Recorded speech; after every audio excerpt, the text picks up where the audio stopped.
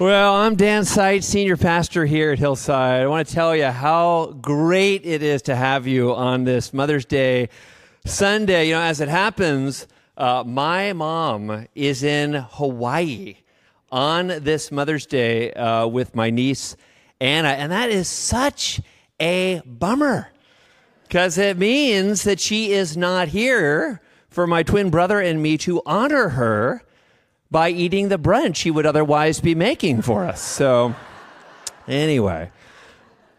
But anyway, Mom, I love you. You're one of my greatest life blessings. So thank you for being a wonderful mom. It's kind of untypical to launch a Mother's Day sermon with a story about snakes. But I really have no choice because snakes have been in the news. I don't know if you've noticed this.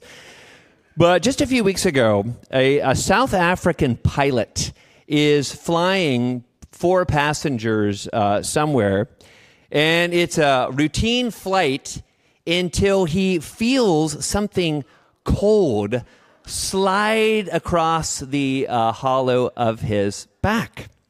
This is true. He glances down. This is when the plane's up in the air. He glances down, and what does he see? A large Cape cobra on the ground underneath his seat. I mean, we thought it was just in the movies, okay? But no, it's real. Cape cobra, one of the most venomous snakes in all of Africa. Somehow this guy manages to not freak out like I'm sure I would have and makes an emergency landing. Move over Captain Sullenberger. Remember him? Yeah, another cool cat. But that's actually not the snake story that really gave me the chills this past week. Just this past week, I read about this. Single mom from Colorado, a gal named Amber Hill, begins moving into her new home. And this is a home that she has saved for and worked for years to purchase. Anyway, during the move-in, she notices that the family dog is acting kind of weird. So she goes over to see what's going on, and she finds the dog in this standoff with a huge snake. Next day, she finds another snake somewhere in the house. The next day, another snake. The next day, another snake. And another snake, and another snake. Snakes everywhere in the yard, on the floor, in the walls of her new house. Can you imagine? I'm terrified of spiders on the wall, okay? But snakes in the house, apparently there's a den of snakes underneath. And yes, it's true. And even though she hired a snake wrangler, I had no idea these folks even exist, to de-snake the home, she wonders whether she's ever going to be able to feel comfortable in this home, and who can blame her? Well, I bring this up to make a point. I think that is a picture of the experience of a lot of people in our world, and especially people who live in more affluent places like we do. Think about it. They give everything to acquire a house of some kind, a house that the culture tells them they simply must have in order to be satisfied and full. And then when they finally get that house, whatever it might be, they discover the snakes. They discover that what they were going for, what they were searching for, what they were straining for, didn't deliver what they were hoping for, or maybe delivered something worse. Well, thankfully, 1 John, which is the book that we have been in for the spring series, you know what it does?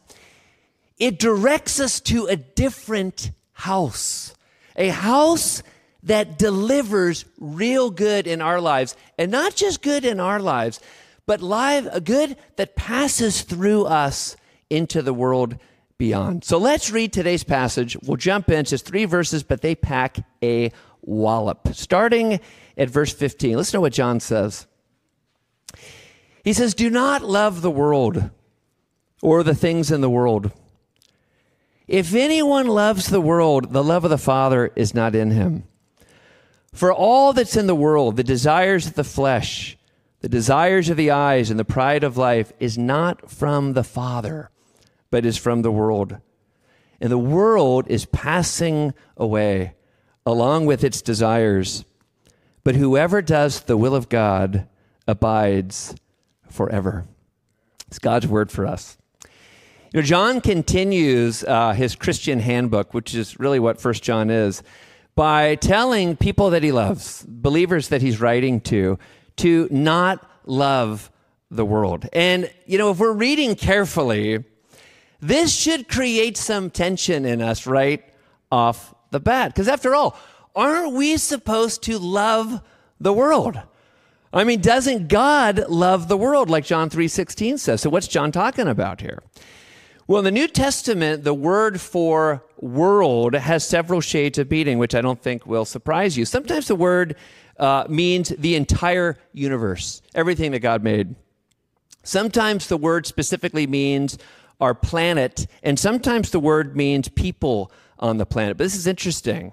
In John's writings, his gospel, and then the epistles, the first of which we're studying in this series, when John talks about the world, he means something very, very specific. Rather than our planet, rather than the people on the planet, what John usually means is ungodly products and patterns of life.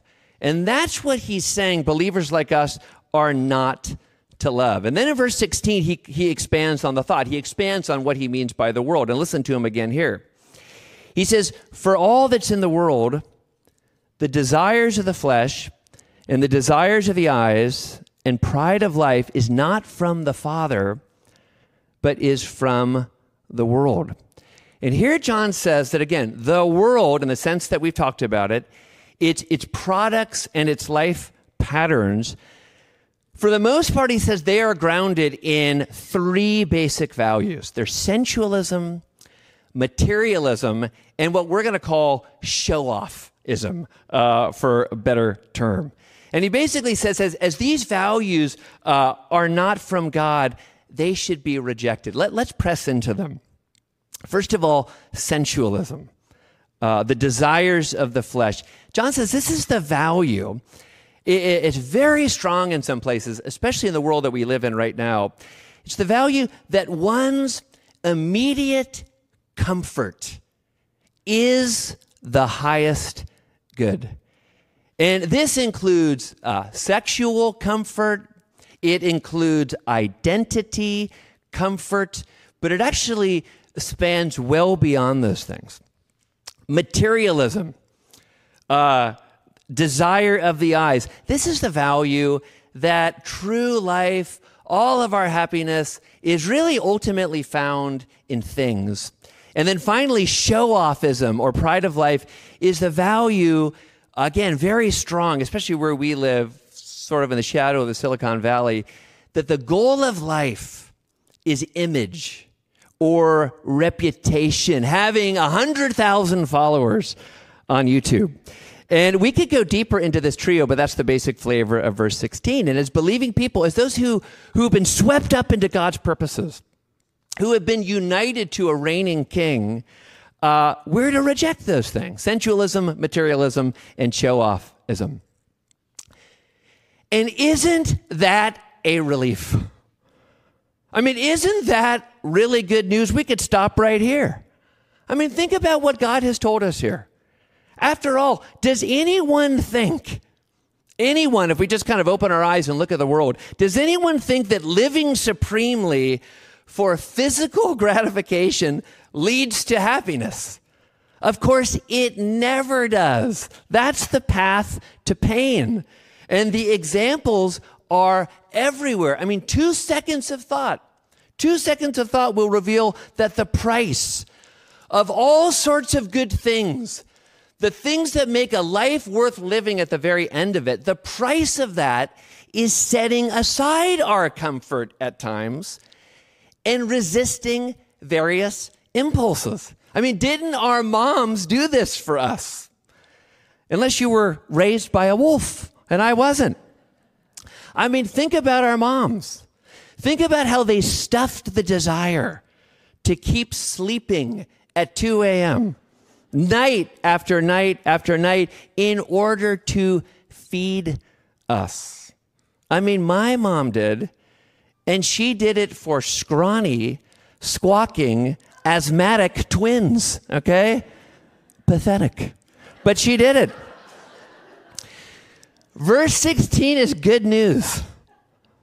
It's good news regarding materialism. I mean, does anybody still think that having a bunch of stuff makes us happy? Of course it doesn't.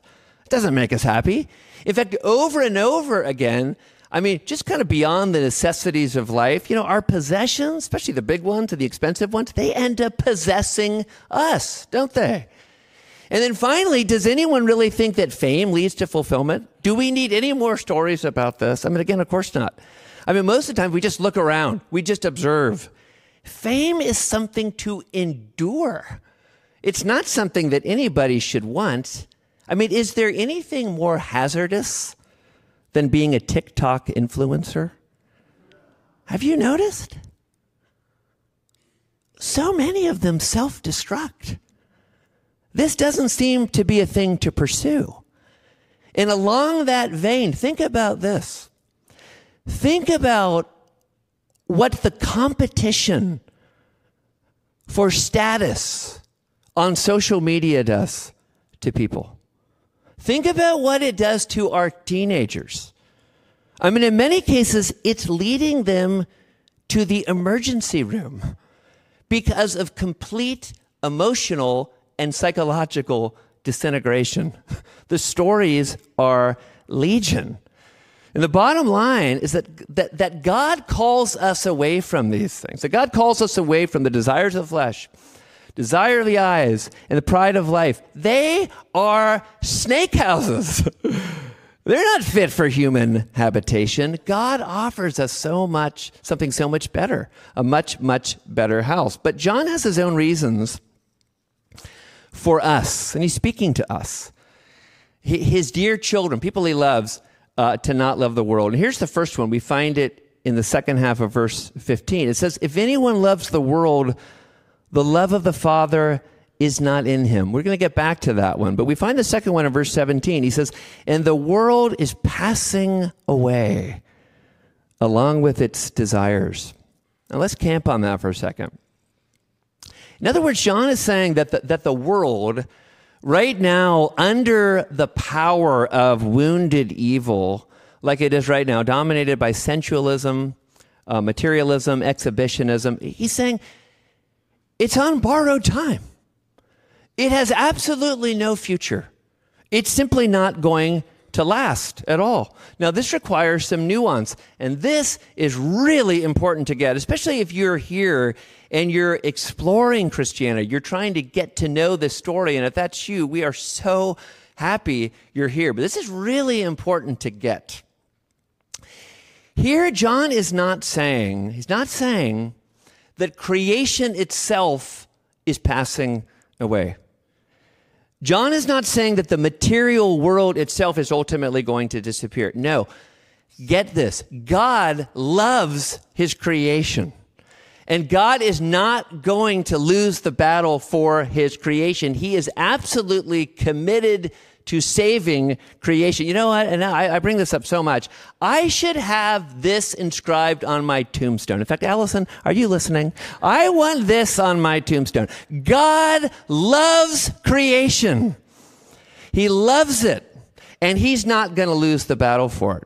In fact, God has already won the battle for it in principle through his son's death on the cross and through that resurrection. And someday that victory will come to completion when creation is completely remodeled and becomes for us, God's people, like one of those dream houses on HGTV. Creation is not passing away. Rather, the world is passing away. Again, the world in the sense that we've defined it. The products, the life patterns that neither lead to happiness nor even more and more connect with what is real. None of that's going to last. Those things are short timers. And a New Testament passage that really will help us hold on to that distinction. That Even though the world does not have a future, creation does, is Romans 8:21. Here's a passage to underline in your work Bible. And if you shepherd other people at Hillside, you care for kids, you serve at the Well or Oasis or a home group or Wednesday Morning Men, this really is a passage to sink down deep in your theological imagination, because so much hinges on getting this idea right. But listen to what Paul says here. He describes a future day when he says, the creation itself will be set free from its bondage to corruption and obtain the freedom of the glory of the children of God. What we're speeding towards is not the disintegration of the physical world, still less the disintegration of our bodies. Someday creation's going to be sprung loose from its corruption. God's not going to lose the battle for his creation. He loves it. When he made it, he called it very good. Another passage. Here's another one to mark in your work Bibles.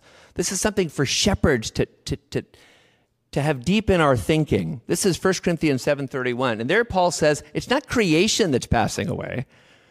God's not going to lose creation, but the present form of this world, which is passing away.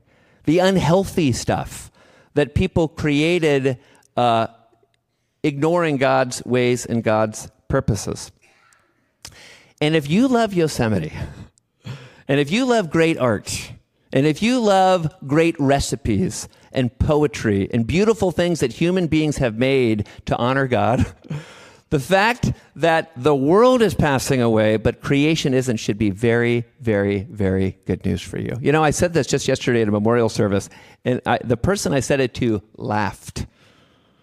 I think she thought I was joking. I was actually being deadly serious. She's one of the quilters, one of these crown jewel ministries of Hillside. They make these someone's laughing now. I don't get it. I'm being serious. These quilters make these absolutely spectacular quilts. They're beautiful. I have 2 of them. Do you have one, Tony? Yeah, 2. They're beautiful. And I said to this quilter, I said, you know what? I said, in the new heavens and the new earth, I am absolutely certain every single one of those quilts is going to be present. And she laughed at me. She laughed. I won't say who. I said, absolutely. 1 Corinthians 15, the resurrection chapter of the Bible says that everything we do, done out of faithfulness to the Lord, all that work is going to find a way into God's new world. It's not in vain. And that includes the quilts. That includes the lessons that people work on. That includes that beautiful, beautiful cross. It's going to find a home. It's not going to be lost. Now, this raises a question in our minds. We're starting to answer it, but we got to go a little further. Why is not loving the world so important? Especially sort of within the thought world of the book of 1 John. And is it sort of just because this trio of things in verse 16 is bad in the abstract? Is that really what it is? Is it just sort of moralism?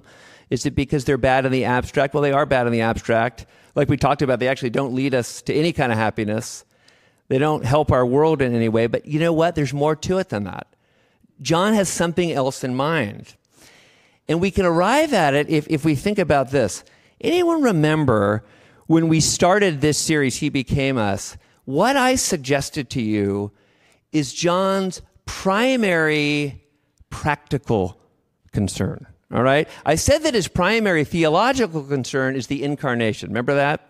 The idea that the eternal Son became a true human being, a real human being, and that Jesus of Nazareth is that eternal Son. But does anyone remember what we said is John's primary practical concern?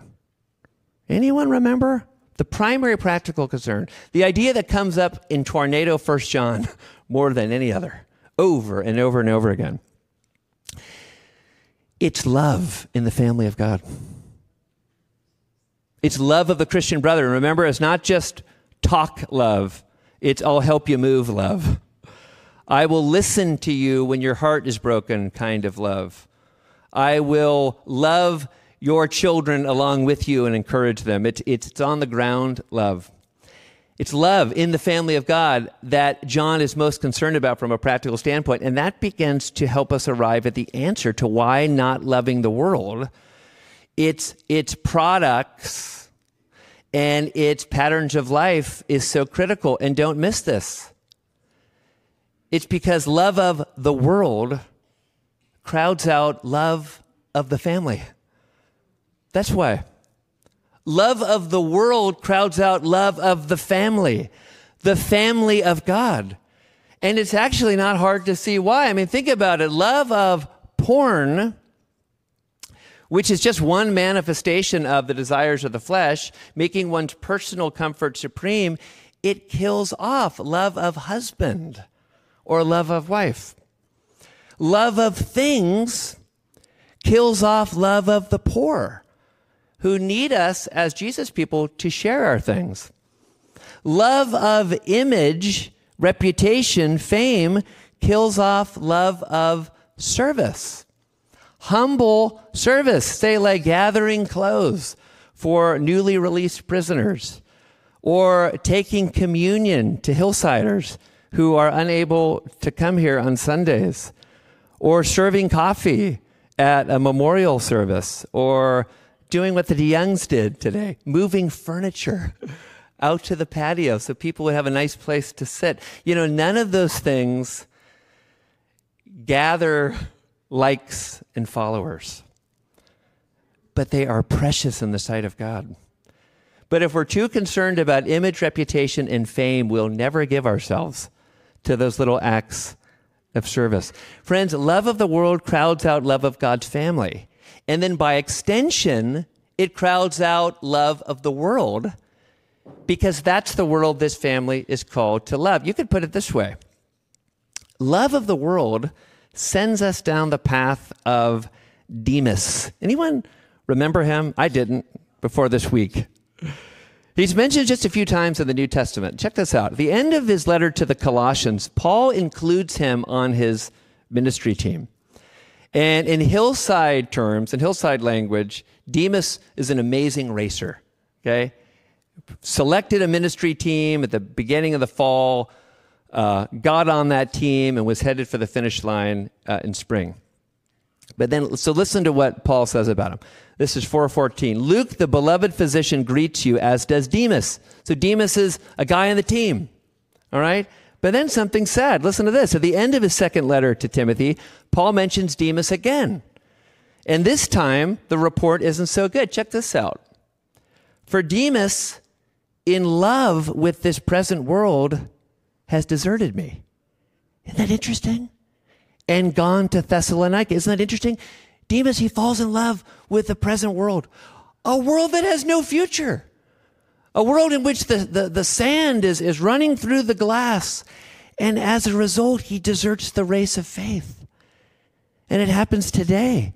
And we could boil down the big idea of this passage to this: to love the world, or to use our own language, to be light in the world, we must not love the world.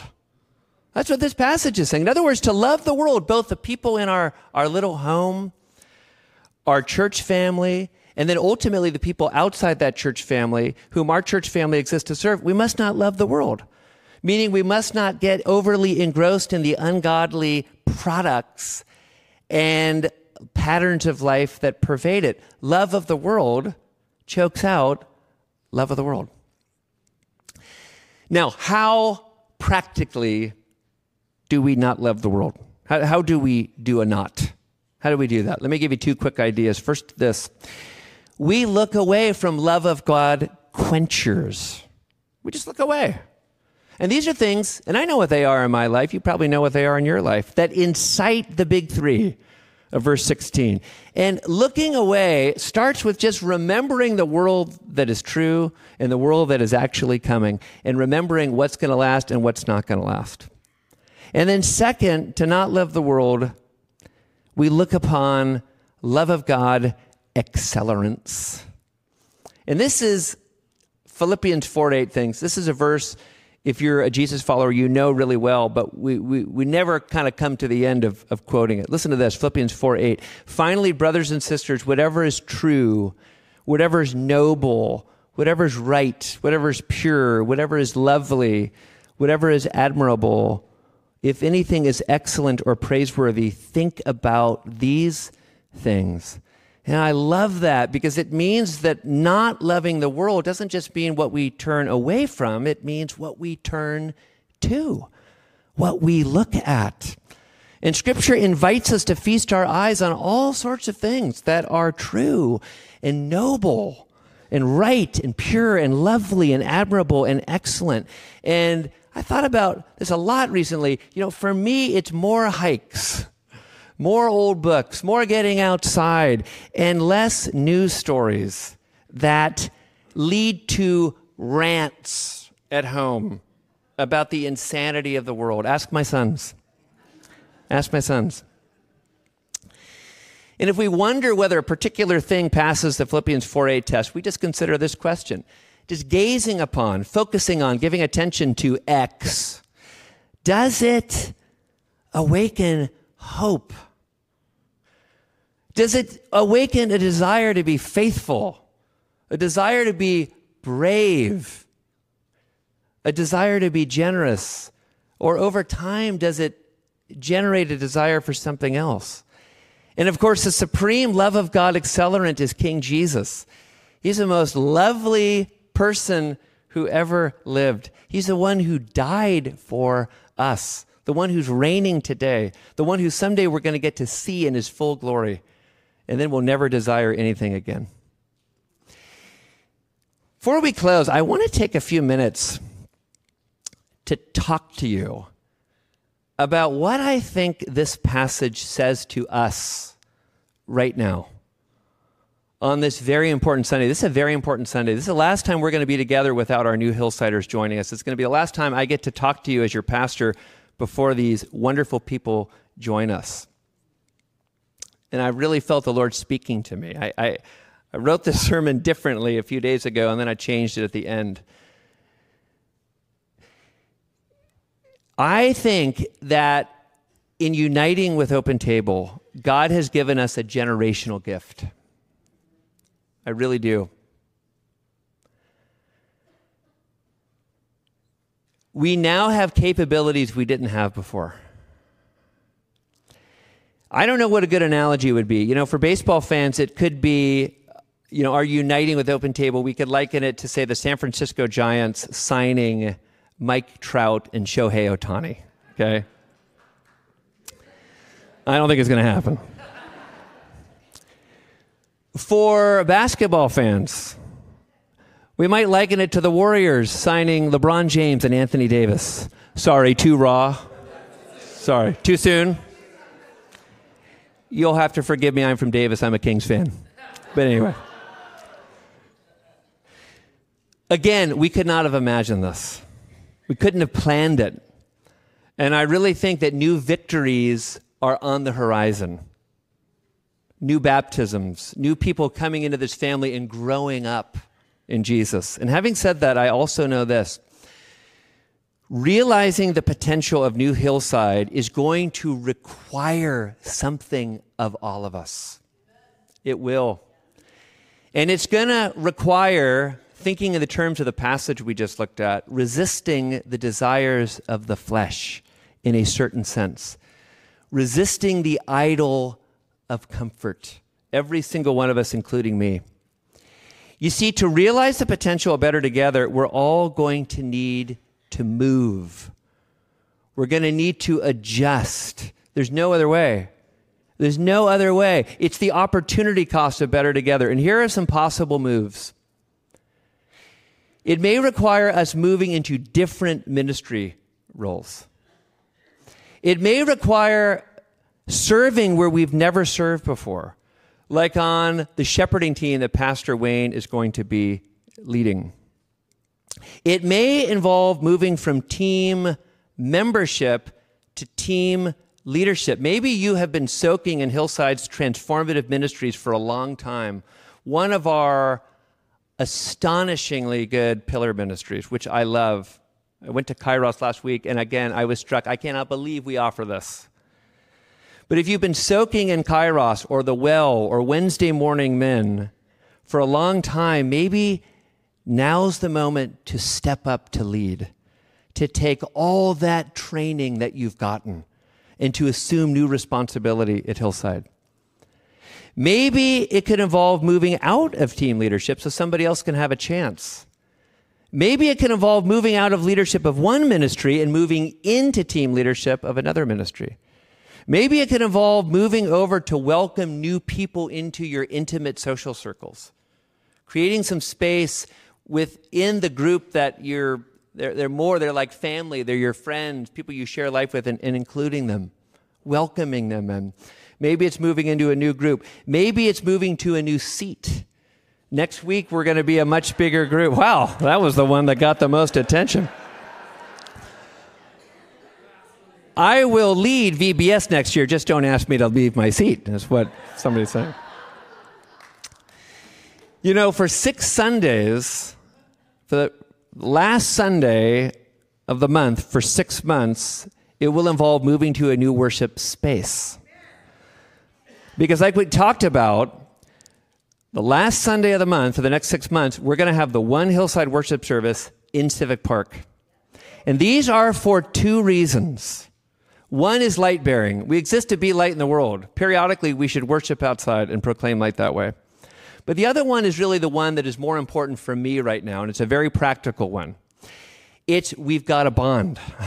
We've got a bond with our new Open Table folks, our new Hillsiders.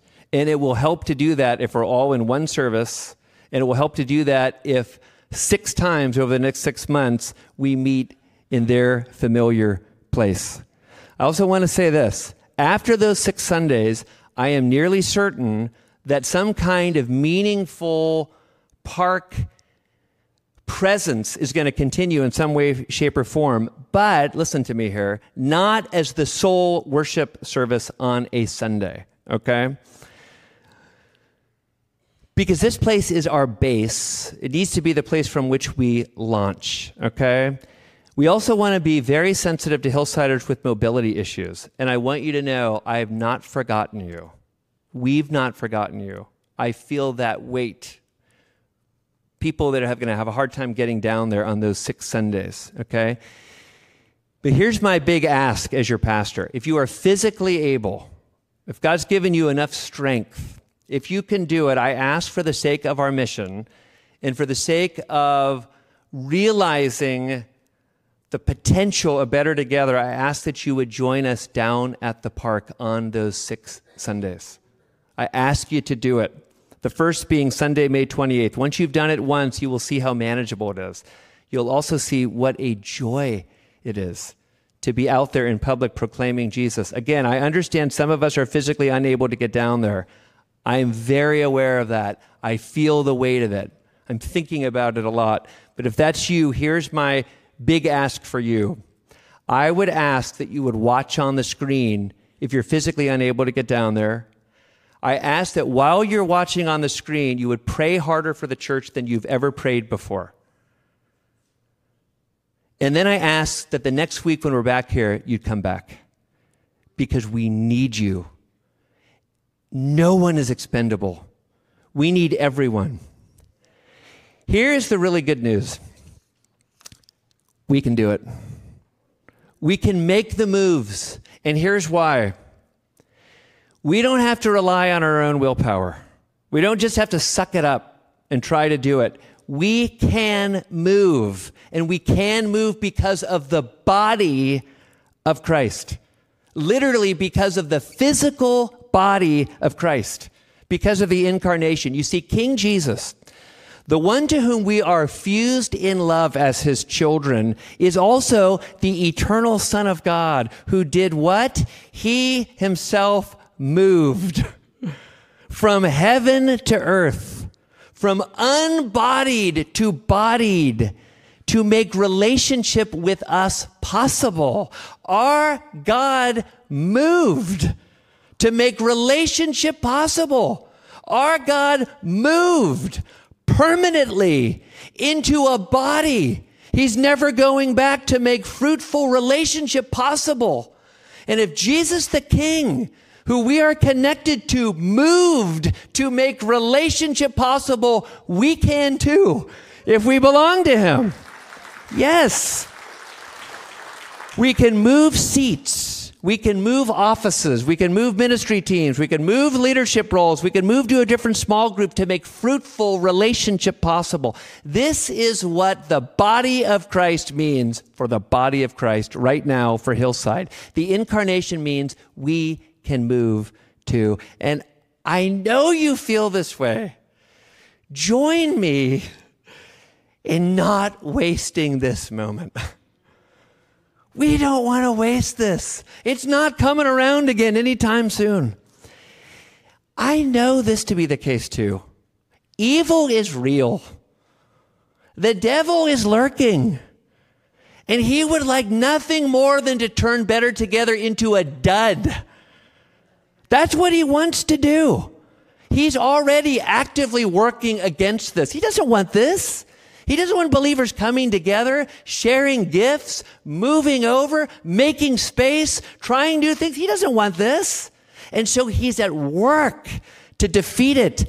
Let's resist him. Let's resist him together. Let's pray like we've never prayed before. Let's welcome these new people, smiling at them. Let's include them. Let's be willing to move over. Let's resist him. For the sake of our King and for the sake of who knows how many scores of people who don't know Jesus the King, coming to know him and becoming our brothers and sisters and growing up in him and becoming light bearers themselves. This is our moment. Let's pray.